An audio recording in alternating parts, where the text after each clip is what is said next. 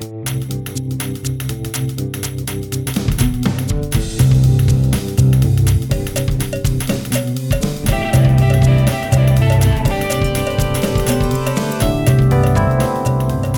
I'm Corey Stamper. And I'm Steve Kleinegler. And welcome to Fiat Lex, a podcast about dictionaries by the people who write them. That would be us. So, last episode, we talked a little bit about how words get into dictionaries and how dictionaries are written, but we wanted to sort of backtrack and give you an underlying philosophical basis for how modern dictionaries are written. Right. And one of those perceptions that are held by the public who pay attention to the brand of dictionary, which we admittedly is a small subset of people who actually use reference works, is this distinction, this dichotomy that doesn't really exist between, for example, the American Heritage Dictionary and Merriam-Webster's. Mm-hmm. So lots of people assume that we are mortal enemies. That American Heritage and Merriam-Webster, we are competitors. We have always been set up mostly by our marketing departments and other people as direct competitors, but in fact we are not really direct competitors of each other. That's just been something that has been sort of formulated because of this philosophical difference that we're going to talk about. And also, the editors at the different companies were all colleagues. Most of us belong to the same learned societies, such as the Dictionary Society of North America, where we meet together with much conviviality. We're friends. Corey's my friend. And Steve is my friend. And even though we keep threatening to attend conferences and stage fake duels with the weaponry that Corey has assembled, we have not yet done this. We may do it someday. Let us know. Let us know if you want us to come to your conference and stage fight. We'll stage a fight, or we'll just do a normal Q&A section. But this frame of reference that there is somehow this distinction is born out of a concept of prescriptivism versus descriptivism. Right. So let's just define terms very loosely. Prescriptivism and descriptivism are these two approaches to language that are common in modern linguistics. A prescriptive approach is one that claims there is a right and wrong. There are rules that prescribe how one should use English or any language properly. Right. And descriptivism is the idea that all languages, all varieties of a language are on equal footing, and it's really you're just describing usage, not passing judgment on usage. So if you say ain't and that's native to your dialect, then that's a matter of context and not a matter of right and wrong. And truthfully, this is how most modern dictionaries in the United States are in fact produced. They're very descriptive. However, due to incidents that happened in the 1960s, in the public consciousness, there's this idea that the American Heritage Dictionary is this prescriptive dictionary and Merriam-Webster is descriptive. There's this argument raises its head from time to time. The New Yorker, about 5 or 6 years ago, had this string of essays followed by letters to the editor about this dichotomy that it seemed to be that the journalists were still thinking that this is the case. There's a really good article by Steve Pinker called The Iptivist Wars that you can find in the New Yorker that describes that kerfuffle in some detail. But the original kerfuffle, how this all got steeped in the consciousness, goes back to 1961. 1961. At that point, Merriam-Webster, which was one of the main dictionary companies in America, released its third new international unabridged dictionary. Now, this was a dictionary that had been eagerly awaited by the public. It was 12 years in the making, over 100 editors, over 200 outside consultants helped with it, and people assumed it was going to be in the style of all of the 19th century dictionaries we wrote, where we had sort of given this idea that the dictionary is the sum of all human knowledge, and therefore is sort of this intellectual tool. 1961 comes around, and the book is released. Now, the book was informed by modern linguistic thinking, and so it took more descriptivist stances on things than most people thought it should. For instance, instead of saying that something was uneducated or illiterate, we would say it's substandard or non-standard. Those are linguistic terms. But the general public knows that linguistic terms don't really matter in the real world. So when the book was released, it was kind of roundly panned by the general press as being way too anything goes, way too, just throwing aside its role as the guardian of the language. Often revolving around one word in particular. That would be the word ain't. Ain't. So, in fact, there is a great book about this controversy that is called The Story of Ain't by David Skinner. It's a great book if you want to know more about this. It gets into a lot of the culture wars that were going on at the time, too, which I think is frankly more interesting than dictionary history, but it all ties together. So, 1961, the third comes out. It is panned in the general press, and then in these pre-internet days, publishing companies could make a lot of money off dictionaries. And as such, the fact that Merriam-Webster was being excoriated in the press for its inclusion of ain't and other kind of these liberal approaches, other editors thought, hey, we can write a dictionary that is in response to this and take a more prescriptive approach. One editor at American Heritage affiliated with American Heritage named James Parton, came up with a plan to create a competing dictionary that would be in response to Merriam-Webster.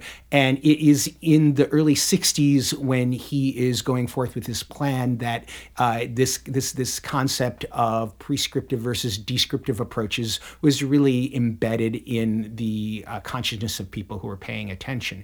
The interesting thing, though, is as the American Heritage Dictionary was compiled in the 60s, the editors who were working on it, and even members of the usage panel who were brought into service to give their opinion on style issues, they didn't come to the conclusion. Most of them had this conclusion is, well, no, a dictionary, in fact, does to a large degree describe how words are being used. And in the earlier podcast, we talked about corpora material that the editors were using to make definitions, craft definitions.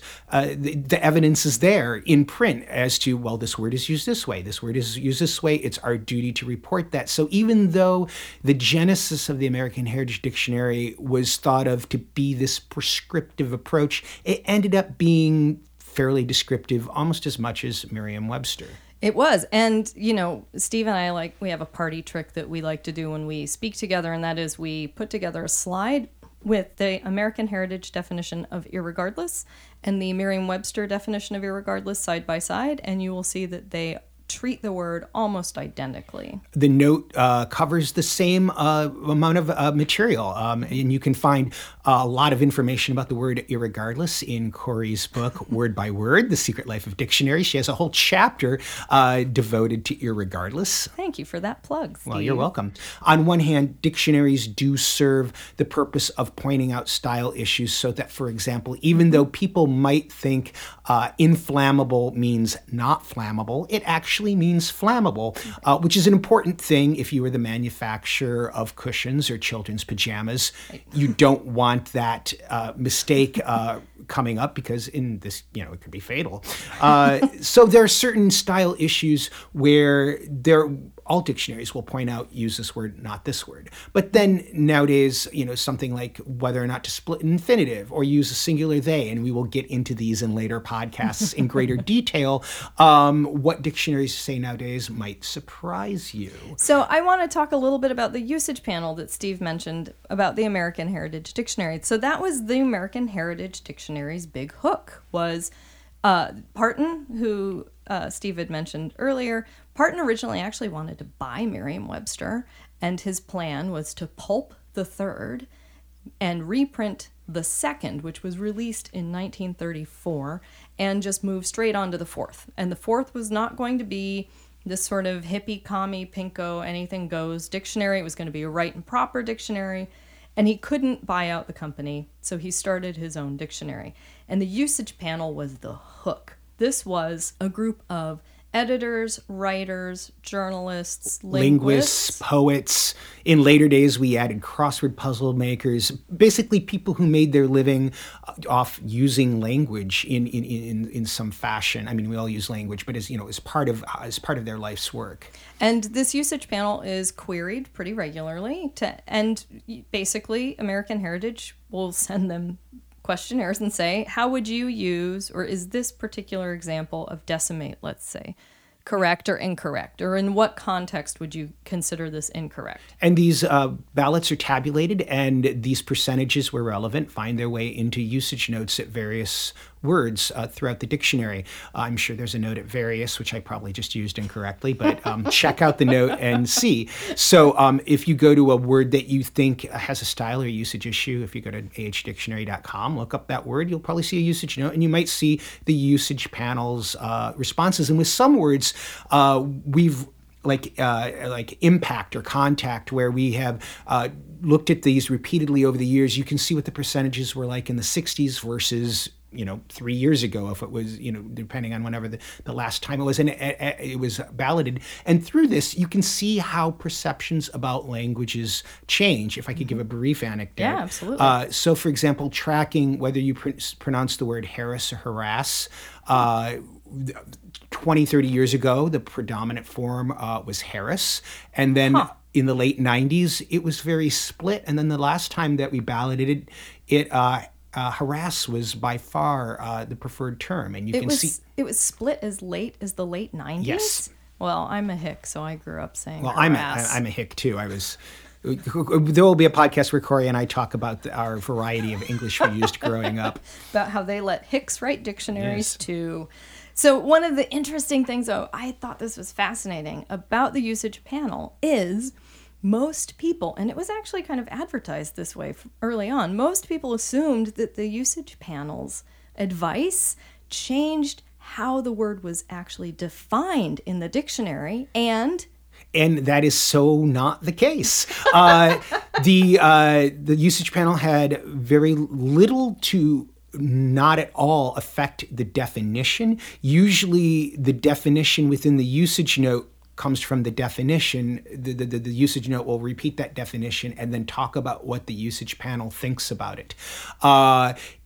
Sometimes the panel results, when there's change over the time, might cause the editors to look how a word is being defined and cause the editors to consider revising it or revising it. But that is one piece of the evidence, and the definition isn't being rewritten on the basis of a judgment from the panel alone. Also, the panel is not deciding what words go in, what words are taken out. They are basically, there's maybe 400 words or so, 500 words, where they have weighed in on over the course of the past 50 years, and that information is included in the notes. But this panel is not responsible for the editorial decisions that are made. And I, as a lexicographer, did not actually realize that until I started learning more about the history of the American Heritage Dictionary, because the perception is that usage panel is there to be prescriptive, and that makes the dictionary itself prescriptive, which in my mind, I thought, well, that means that every part of that dictionary from, the front matter to the back matter must be prescriptive. And in fact, it's not. The way that we define at Merriam-Webster and the way that they define at American Heritage is it's almost identical. We were all trained by the same people. Right. Or the people who trained us were trained. There's a very small tradition. And we're not the only dictionary company that has these types of we're the only one that calls them a usage panel, but the New Oxford American Dictionary, back when it was called that, had an advisory panel that they got this type of information from. So we're certainly not the only dictionary to do it either. And by the same token, Oxford editors were defining, and they weren't being dictated how to define definitions based on what NOAD's advisory panel said. Right. So long story short, American Heritage, Merriam-Webster, actually very similar in spite of all of the marketing that would tell you otherwise. Speaking of marketing... Oh, you're going to talk about one of my favorite things. So about 8 or 9 years ago, when we were moving floors between the building that we were in, someone in marketing uncovered this footage from an ad campaign that was undertaken in the early 70s at the American Heritage Dictionary. It's like a 15-minute clip, and it's done in the style of Laugh-In, marketing the dictionary. It's ridiculous. There's a link on YouTube. We'll include it on our podcast Twitter page. We encourage you to check it out because it is a lot of fun.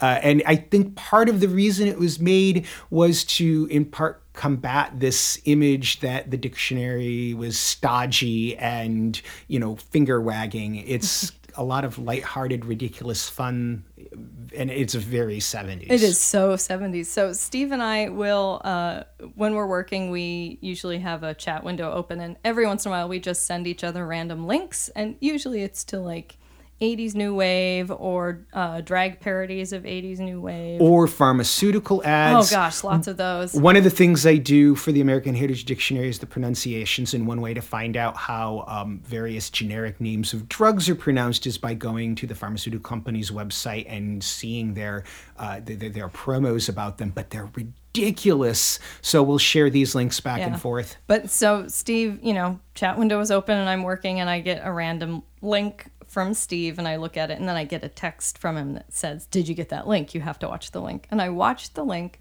and I watched it twice all the way through and I was shrieking through it, which caused my dog came running in and wanted to know what was wrong. It is phenomenal. So if you do nothing else but watch that video after this podcast, then Steve and I can both die happy people. So if that's how dictionaries are written and everyone assumes that dictionaries are prescriptive, then the question is, why don't dictionary companies give the people what they want and write a prescriptive dictionary? I think in part the audience would be far smaller than most people realize. And dictionary companies have essentially done that with various style guides that have come out, which focus on the do this, not that. The problem is, and the author and linguist and educator Steve Pinker discusses this in A Sense of Style, is that there are some rules that, where do you draw the line? For some people, they will never split infinitives. For other people, it's totally cool because this is part of what you do. So there's this, every style guide becomes this where the line is drawn. We accept this, but not this. Right. You can say this, but you can't say this. And it comes down basically to that editorial board or single author's opinion. Right. And, modern dictionaries are staff written, and they're staff written specifically so that there is not any individual person's bias present, either with regard to cultural mores or with regard to language. And we all have these biases? I've suddenly gone British. We all have them anyway, even lexicographers. So the idea of a prescriptive dictionary not only goes against all of the training that modern lexicographers have, but, really that's not what a dictionary should do. If you want prescriptivism, get a style guide, get a usage dictionary, get a bunch of usage dictionaries and compare them. That's the best way, really. In my book, in the book that I wrote, Is English Changing?, there's a chapter about style guides and usage books and other reference sources. And in there, I distinguish between the types of rules. A real rule of grammar is one that you don't have to be taught if you're the native speaker of a language. You just know it. As a native speaker of English, that this proper sentence structure is the cat is on the mat and not the on mat cat, for example. Wow. That is naturally. No one has ever taught you that is the rule. Right. But if you were learning Romanian as an English speaker, you would learn that words like the go after the noun and not before. They do? Yes. I didn't know that. Yes. Dang, Romanian? Yeah. Woof. Yeah. You also, the other thing that is so fascinating about dictionaries is that a lot of people, when they want prescriptivism, Steve has alluded to this, but they don't actually want word level prescriptivism. They want sentence level prescriptivism. They want us at the entry for infinitive to include a thing saying don't split them, or a preposition, a note saying don't end sentences with them. And that's actually, dictionaries only work on the word level. We do not talk about these broader style issues. We don't even talk about whether you should hyphenate terracotta or not, and decisions go into that. The two examples you mentioned are the two exceptions to that in the American Heritage. We do have a note at split infinitive and one at preposition about that, just because editorial notes, not usage notes. Oh no, usage notes. Oh, usage notes I think are different. I mean, like when people go buy a paperback dictionary for $1 and why isn't this in there? Yeah, they want that kind of advice. They want someone to say, don't split infinitives. They want someone to explain the difference between restrictive and non-restrictive clauses. Dictionaries really have never done that. That's always been the province of grammar books and what we now call usage dictionaries. So what we're saying is just buy more dictionaries. Right. And to further to the point, if, for example, where I grew up, I did not distinguish well between lie and lay, and when it comes to the past tenses, I still have to look them up every time. This is an example of a type of speech that people expect you to use in certain contexts, and for that, there are style guides, or in the case of verbs, where you actually show inflections in the dictionary matter. That is kind of their point. The part of Michigan where I grew up in, your past participle form of buy is boughten, and I speak not only of store-bought bread, but I will utter I have boughten blah blah blah blah blah.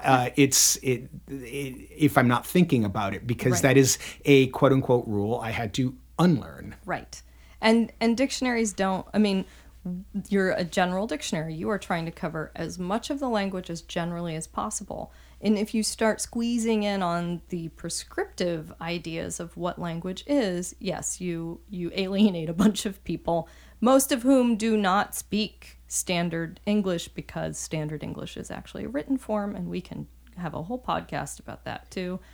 But, you want to be broad, and that means that you can't get into style guide issues, because those change constantly, too. And they do change constantly. I think the Chicago Manual of Style is just up to its 17th printing. The Associated Press Style Book is updated every single year.